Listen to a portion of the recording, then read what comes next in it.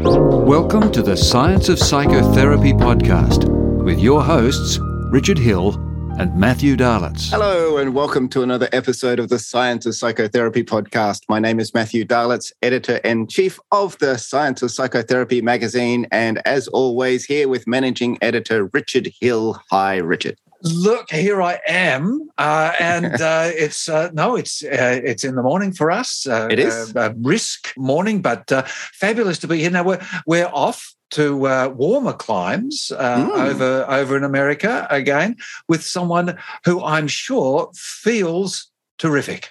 Yes. So back over to the States, and we're going to talk to a Dr. Lee Stevens, and he is a PhD in psychology who has done a lot of work in clinical affective neuroscience. He's been published widely in a lot of top-tier peer-reviewed journals, and we're going to talk to him today about his new book, Affective Neuroscience and Psychotherapy, a Clinician's Guide for Working with Emotions. Yes, and this idea, this need, I think, for people to understand what emotions are, what we do with them. It's our tool of trade, and so he's done this fantastic book. So we'll talk to him now. Don't forget, of course, everybody, these podcasts. We of course produce these for you as regularly as we can. But if you want to support us, don't forget to come in. Check it out on the scienceofpsychotherapy.net and subscribe so you get access to all our information and all our heaps of stuff and fantastic things going on. So we look forward to receiving your support as plentifully and as enthusiastically as you can give it. That's right. We would love to have you as part of the tribe. And for those who are subscribers, please do engage with us in the discussion sections in each of the modules and units that you have access to. Right, Richard, let's go across to the States and talk to Dr. Stevens. Dr. Francis Lee Stevens, welcome to the Science of Psychotherapy podcast. Great to see you. Yeah, I'm excited to be here. Yes, and Richard here, very excited to talk about this book. This really caught my fascination when we heard about it. So great to have you. Yeah, excellent. Yeah, I'm really excited to get the word out about this book. It's something that I've been kind of working on and brewing for a long time. It's the Affective Neuroscience and Psychotherapy, a Clinician's Guide for Working with Emotion.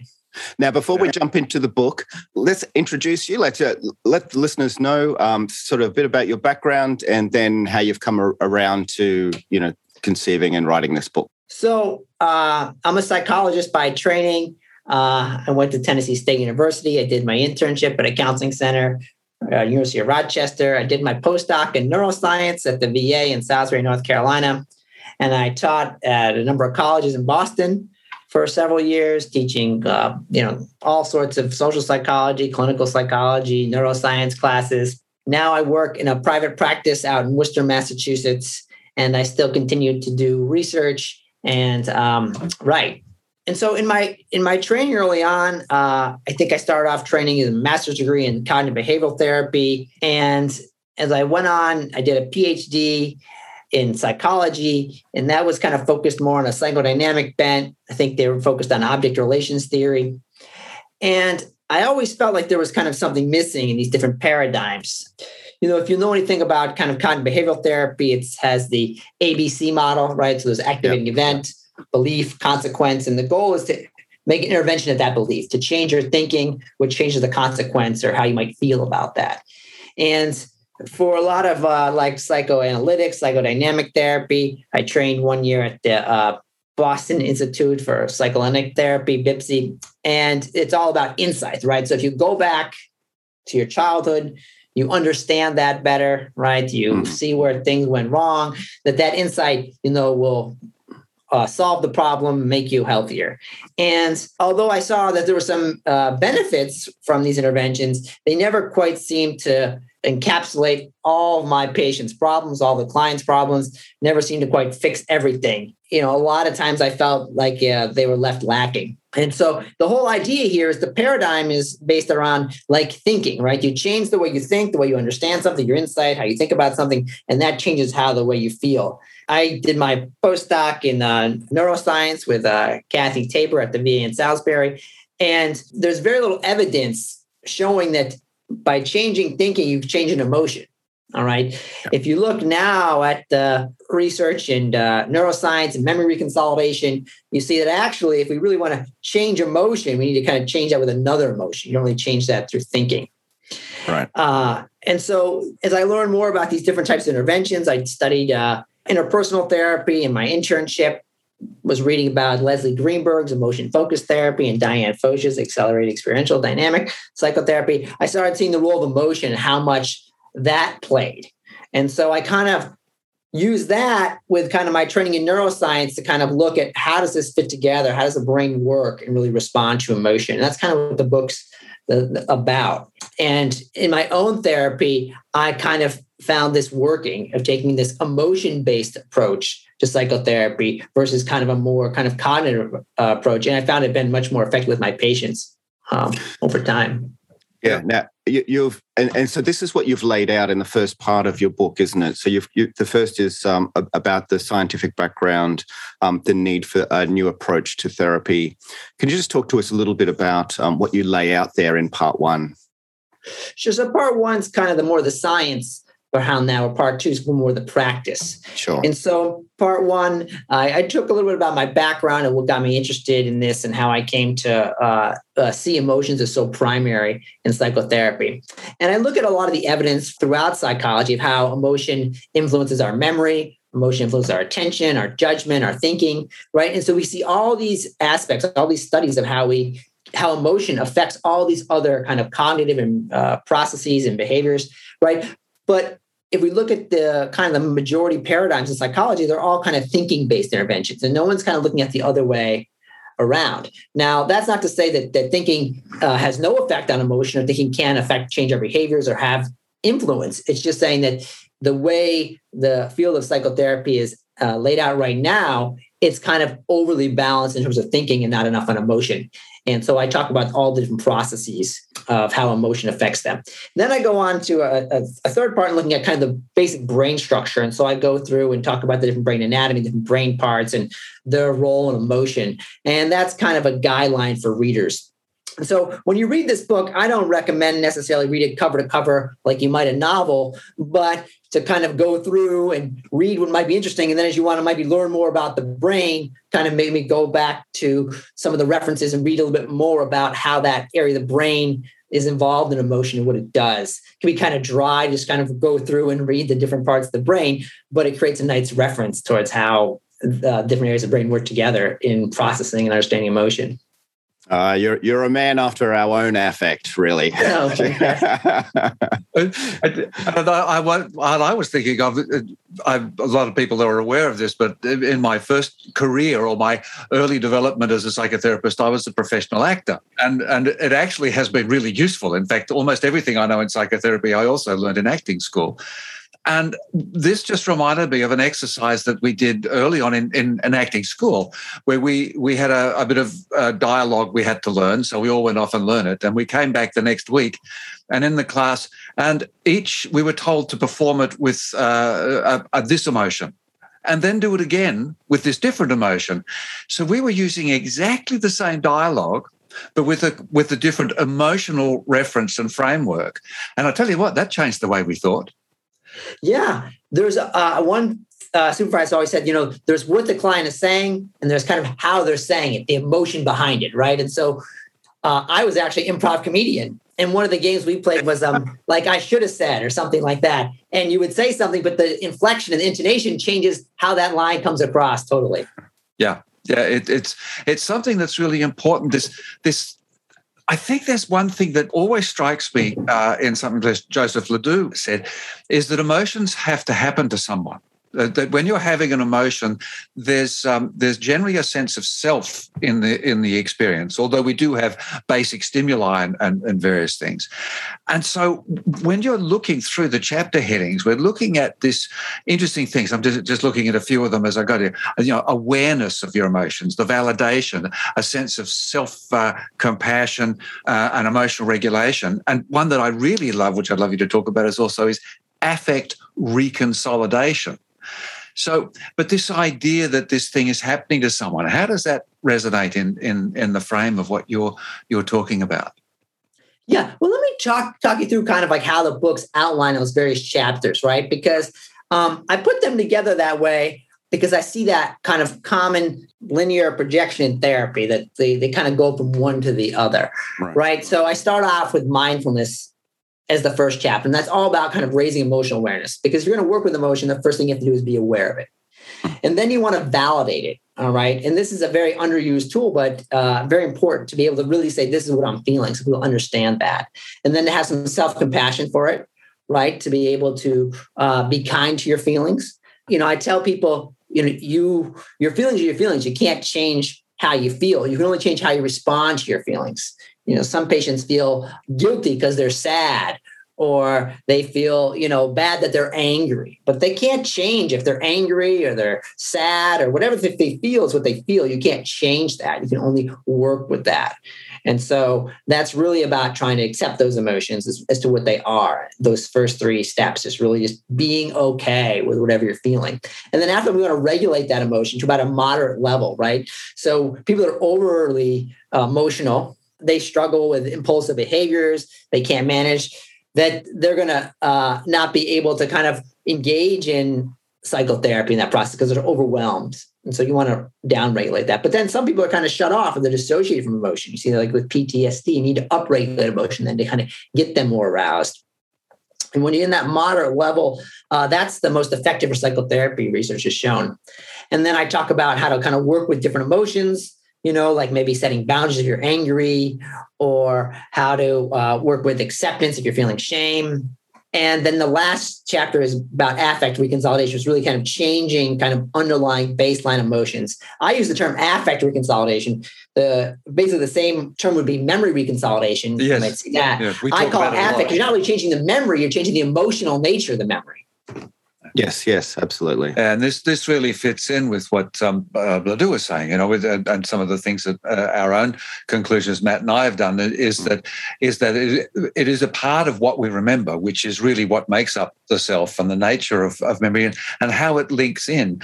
And, of course, what's beautiful in the book is that these work you do with the different emotions. I mean, these are specific sort of interventions that you can utilize along therapy. You give people specific tools, which is really fabulous. Yeah, a lot of times I think emotions are something that people see somebody regulated, right? Like I'm angry, so I need to calm that down and regulate that. Like I got to get rid of that. When really anger is a form of self-protection, right? And so anger might be about setting boundaries. Or if we're angry towards ourselves, it might be about self-forgiveness, letting go of that anger towards ourselves, forgive me, giving it back to our old self. And so I talk about all these ways to kind of work with and utilize emotion, not just to regulate it, to get it to where it's like, okay, I'm not anxious anymore, but to listen to that anxiety. What's that anxiety telling you? Maybe you're afraid of something about yourself that you would need to work on, accept and work through or reconsolidate, and not just try to get that anxiety down to a low level so you can kind of out the door and on your way. That is such a good message and paradigm shift that, the negative emotions are not just something that we need to get rid of. They actually have utility and they have extreme value in the therapeutic process. So, yeah. Yeah, we feel the way we do for a certain reason. It's not just, because of a mental health problem, right? The mental health problem is the secondary emotion. So if you look at kind of Leslie Greenberg's research on emotion-focused therapy, says, people, feel depression when they're in a kind of a stuck state. So say someone dies, right? You're going to feel sad about that, but maybe you don't want to feel sad. Maybe you don't want to deal with this. You push it down. Okay. But you actually, your body wants to feel sad. It wants to mourn that loss, right? So it's kind of pushing up that tension that causes depression. That can last forever. It's suffering. We study Buddhism. The way we can fix that as therapists, as psychologists, we try to take the lid off that and allow ourselves to accept that sadness. When we accept that sadness, no longer are we stuck feeling depression. Yes, that's right. Because it's the other affective disorders that emerge out of the difficulty or the difficulty of managing an emotional state. Exactly, right? So, maybe you're anxious about something, but maybe you're anxious about something you did a long time ago. You got shame around that, but you don't want to talk about it, right? The anxiety is a manifestation of this other emotion. And when we can work through and accept the anxiety and see what's behind that and accept ourselves or forgive whatever it is or to move past that, then we're not going to have that secondary state of emotion. So things like anxiety and depression, these psychopathology, these are just symptoms of a larger problem, not just something we want to just manage the emotion for. We want to try to understand the larger problem behind it. Another way to talk about the same thing in a different way is in talking to therapists who just purely use a cognitive approach. What do they miss out on? What are they missing? Yeah, and this is what you were saying in the beginning, wasn't it, Lee? Yeah. That you found it missing. Yeah. So I'll give you one great example of kind of where I came up with this. When I worked at the VA, I got a lot of guys, veterans with like road rage. It was kind of a common thing. And they come to my office and they would say, oh, I got angry. I'm sorry. It won't happen again. I got to just manage my anger. I got it taken care of. And, you could kind of work with them to maybe deep breathe or, develop tools to manage their anger, which are good, but that's never going to fix the problem necessarily. Yeah. Right. And so if I could get them to kind of stay and we would talk with them, I understand that they had a lot of trauma from their childhood, trauma from going to wars they want to go to, doing things in wars they want to do, right? All of these things are boundary violations, right? You're being put in a situation that goes against who you are, your integrity, right? So of course you're going to be angry about that, right? So these guys had good reason to be angry. The problem is that they were misattributing it. So all your emotions are valid, they're all important, they're all real. They're just not always germane to the current situation. So what happens is some old lady would pull out in front of them, which makes us all a little bit angry. But these guys would go into rage because it would bring up all their anger from the past, right? They're like, oh my God, overwhelmed with anger from all their past. And then they want to, run that lady off the road. And then afterwards, when that happens, they feel shame around that. Oh my God, what I do? I'm so sorry around that. They think their anger is the problem. So they're like, oh, my anger is such a problem. I'm so embarrassed by it. I got to get rid of it. If I could say, no, your anger is fine. It's what you're doing, your behavior. You can't act out like that. If we can accept that anger, all right, let go of it, reconsolidate it, change it, then you're not going to have those reactions, all right? But we got to work with all that anger from the past. Just trying to managing it in the here and now is not going to fix all the anger that's within inside of you. Yeah, that's so important. This reminds me just quickly, I've got to share one of my cases from way back. Sure. And it was somebody with twins, and she had a SIDS death, so unexplained death of one of the twins. And she came to me, actually was in a public venue, which was very difficult, but she said, everybody tells me to get over it and stop having this emotion. And I said, no, of course not. You've lost a child. This is a terrible thing. But to cut the long story short, I got to the end of it, and she started talking about she had a little shrine for the child, and I thought, well, that's nice. You got that there. Yeah. And I just sort of thought, how many pictures do you have of the child around the house? And she sort of spent a moment and counted up like 20 or 30 photographs of that. And it was one of those intuitive moments where I just sort of said, and how many photos do you have of the surviving child? And she counted around and said, 4. And I said, there's your problem. You have an imbalance of, and so it's very similar to what you're saying. To validate, there's nothing invalidating or incorrect about the sad emotion, but let's just get it in the framework, in the context, in a livable experience. Your VA guy was very much that like emotion that. And allow it to pass, to be like, I'm sad around this child, this loss, accept that. And when you accept that, that loss moves through you. And when you've effectively grieved the loss, then you can be able to enjoy the child that's still living the rest of your life. Okay. But if you don't allow yourself to grieve because you want to have the emotion, then you're going to be in that stuck state and you're going to be fixated on it. Yeah. I suggested she had equal number of photos and she was very happy and went away. That's a good idea, probably. Yeah. So when we're sort of drilling down to the neuroscience of this, and we can talk about maybe the hippocampus and its role in attributing and making associations between affect and autobiographical memory and that sort of thing. Let's sort of drill down to some of the nuts and bolts of how these emotions become maybe unhinged from the here and now. You were talking about the soldier just before. Yeah, it's like when you get emotionally activated. All right. And I see this in patients all the time. They get overwhelmed. They're often unable to make kind of accurate attributions for our emotions. In fact, if you look at the research in psychology, we often misattribute our emotions all the time, right? That we sometimes blame other people for how we feel, or we think, we give someone some caffeine and all of a sudden they think they're excited about something that they're not really excited about. Yeah. And so when we're overwhelmed, and this is where we might need to think about kind of some of those cognitive strategies, thinking, downregulate emotion. But when we're overwhelmed, we're very quick to attribute our emotion. And so, if I'm in a bad mood for whatever happened to me, I might say, oh, this podcast is not going well. I'm upset about this. Why don't they ask me better questions? Yada, yada, yada. Right? Because I'm assuming my bad mood is about what's happening here and now, but that's often not the case. And so we have to be very careful about how we attribute our emotions. I often say, do you know why you feel that way? And if you don't, that's okay to my patients, because sometimes you don't know why you feel the way you do. Yeah. And because you're on the Science of Psychotherapy podcast, you would never feel that way anyway. there we go. Of course. I feel so much better being here now, and my wife's going to be so excited because I'm going to be in such a good mood. She's going to think it's about her, but it's really about you guys. Yeah, that's right.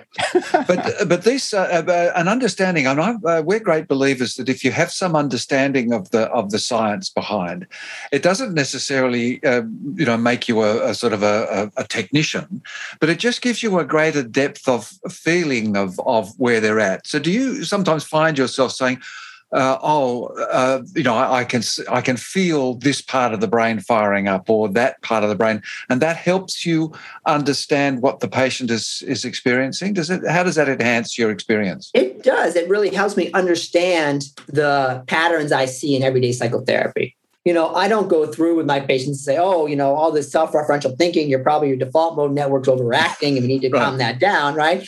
But in my mind, I might be thinking that, and that there's this area of the brain that can kind of get caught in a loop when we think about ourselves and overly focus on ourselves. And we need to try to break out of that. And sometimes things like mindfulness is very good to be able to separate yourself from your feeling or your experience. And so if I find that someone's, overly personalizing things or engage a lot of self-referential thinking, I might engage intervention like mindfulness to be able to try to tease that apart and not get kind of caught up in that network. Yeah. It increases your empathy for the client, the patient as well, doesn't it? Because if you understand the mechanism, then I don't know. Well, for myself, it increases empathy for the client. Yeah, I don't know. I mean, I think it helped me understand it more, right? So the more I understand the brain, the more I'm like, my clients are doing the best that they can, right? I might think, gosh, why does this person that's, an alcoholic keep drinking? He knows it's bad for him, right? It hasn't helped at all. What's going on?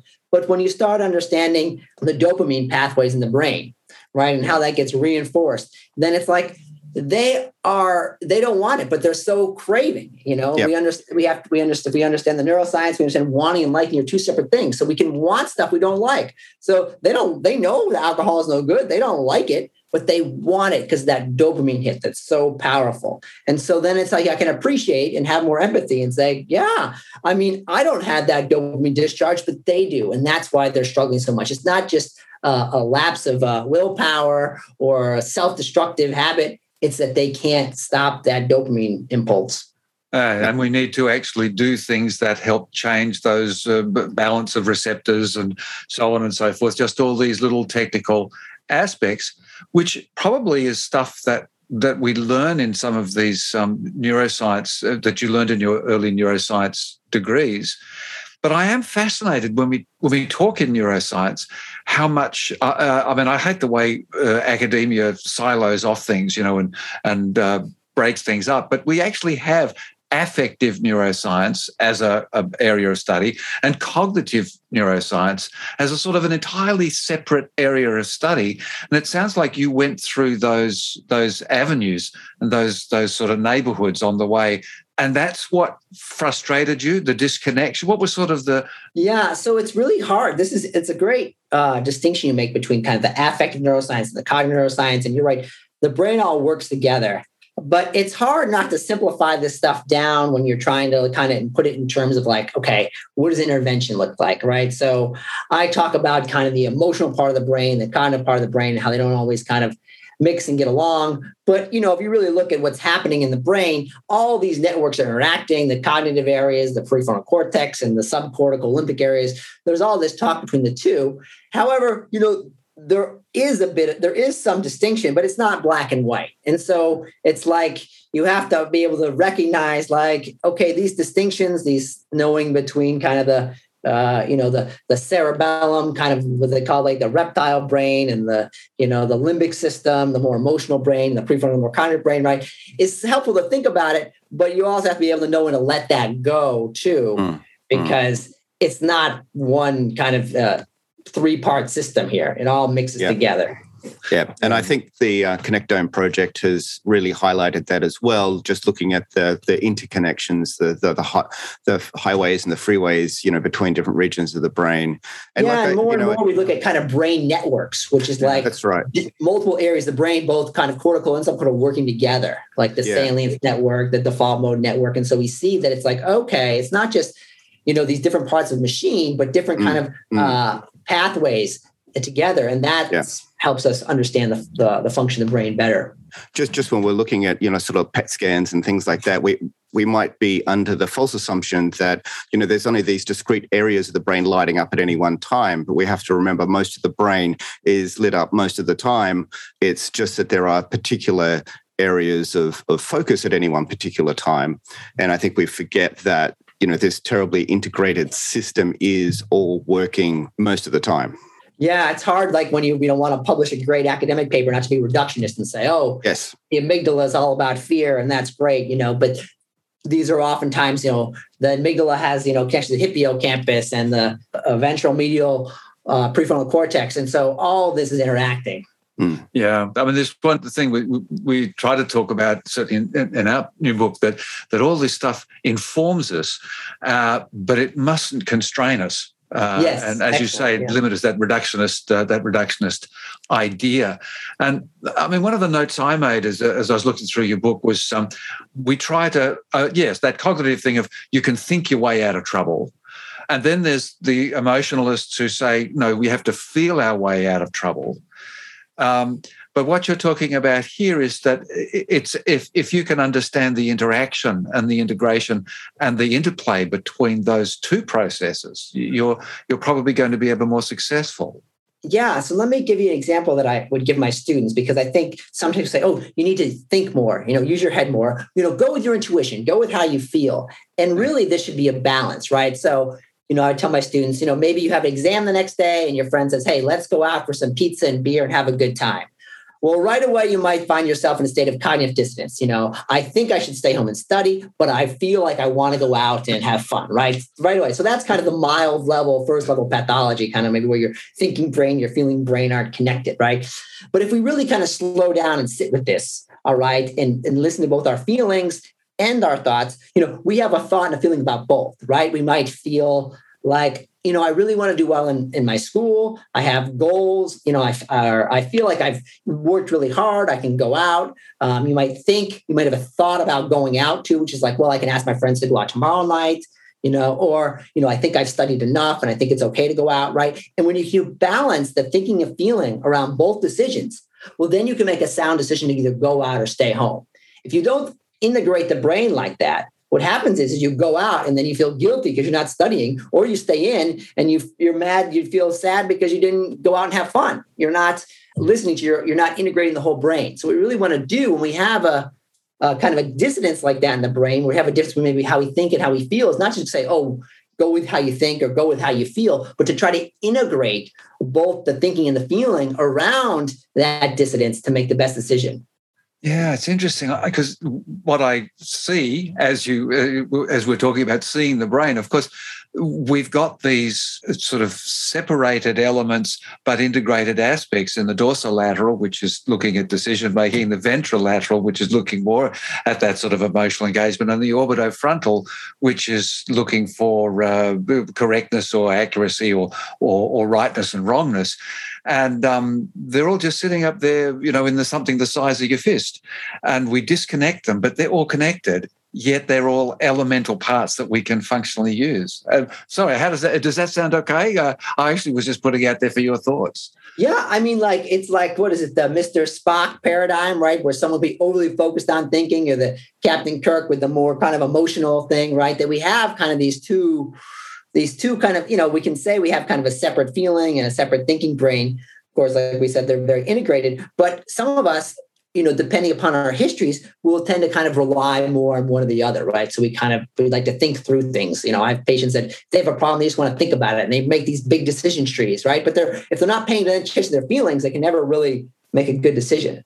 And I have patients that kind of go with what they feel and what's going on. But we talked earlier about how you can misattribute emotion, right? And so when you do that, you might think, oh, I feel good, I'm going to do this, but really that feeling is about something else. And so you really have to integrate the two, right? All the brain together to make the best decisions. Yeah. Oh my! That's the neurology of Star Trek. I'm just sitting here thinking, that's so true. Look at that. That's exactly what they do. They divide the brain up. They divide the brain up. Yeah, it creates a great metaphor, and you can see them argue on Star Trek and how they solve problems together. But really, this is just our brain interacting. But you've got Sulu, who is the one who finds direction. You've got the other one who's got the youth. You've got the communicator. So they're all different areas of the brain, right? Here we go. Here's a new book. Well, that's Lionel back there with the. But it is an interesting point. Yeah. Yeah, that's another big discussion on personality, differences. As you say, some people are more emotional and some people are more cognitive. But what have we missed so far? Because we're going to wrap up in a minute. So is there anything, Lee, that you'd like to sort of round out with? Well, I can follow up on that comment about, I've done some research on some people are more emotional, more cognitive. And what we find is if you look at attachment theory, right? So something like anxious attachment and avoidant attachment, these are all just strategies to cope with emotion. So anxious people, when they're not being paid attention to by the mother figure, they get more animated, they get more emotional. They're trying to get the mother's attentions, where avoidant people kind of shut off. The mother's not coming, they've given up. All right. And you see this strategy as a way to cope with feelings later on in life. So avoidant people, when they get overwhelmed, they just kind of shut off. And you see more like dissociative disorders, PTSD, somatic form disorders, these types of people. With people with anxious disorders, see more like histrionic personality disorder, anxiety disorders, because they're acting out their feelings versus one's shutting off their feelings. And these are just separate ways to cope with emotion. Right. Oh, wow. That's really, really fascinating. That's and again, this thing of broadening the perceptions, because here you are integrating aspects of attachment theory and finding it reframing itself. And then you see these areas in the brain too, in terms of like the cingulate cortex and how that responds to emotion. Oh, so cool! And so that research, is that coming out, or is that just going on? Or that stuff I published. If you go to my webpage, drfrancisstevens.com, you links to my publications on attachment theory, and then also on. I just came out with an article on empathy and looking at how empathy and compassion create pro-social behavior in the brain. So the neuroscience behind that. Beautiful. We'll put links on the website on the page there for everyone to go to and to check you out further, and make sure, and we'll put links to the book, because everybody needs to get this book. It's just fabulous. What a great discussion. I'm really excited about it. Yeah, well, you should be. I wrote it, I guess, right? But maybe I'm biased, right? I hope I'm not misattributing my emotion. No, but we've got the same feeling. So attribution, and we absolutely concur. So thank you so much for coming on and talking with us today. We'll wrap up now, because we know our listeners sort of have enough for about 30 minutes or so. I want to say thanks for having me. I always love being able to talk about psychology and this stuff. It's always fun. I love it. So anytime I get a chance to talk about psychology, I'm happy. It's been a pleasure. Dr. Stevens, thanks so much for joining us here on the Science of Psychotherapy podcast. Take care. Bye-bye. Okay, bye-bye. That was so much fun. Mm-hmm. That was so interesting. Look, we've discovered a new book for the Star Trek franchise, although I'm sure someone probably already talked about that, but it just became so clear to me. And but a really interesting fella and smart as a whip. Gee, yes. Stuff.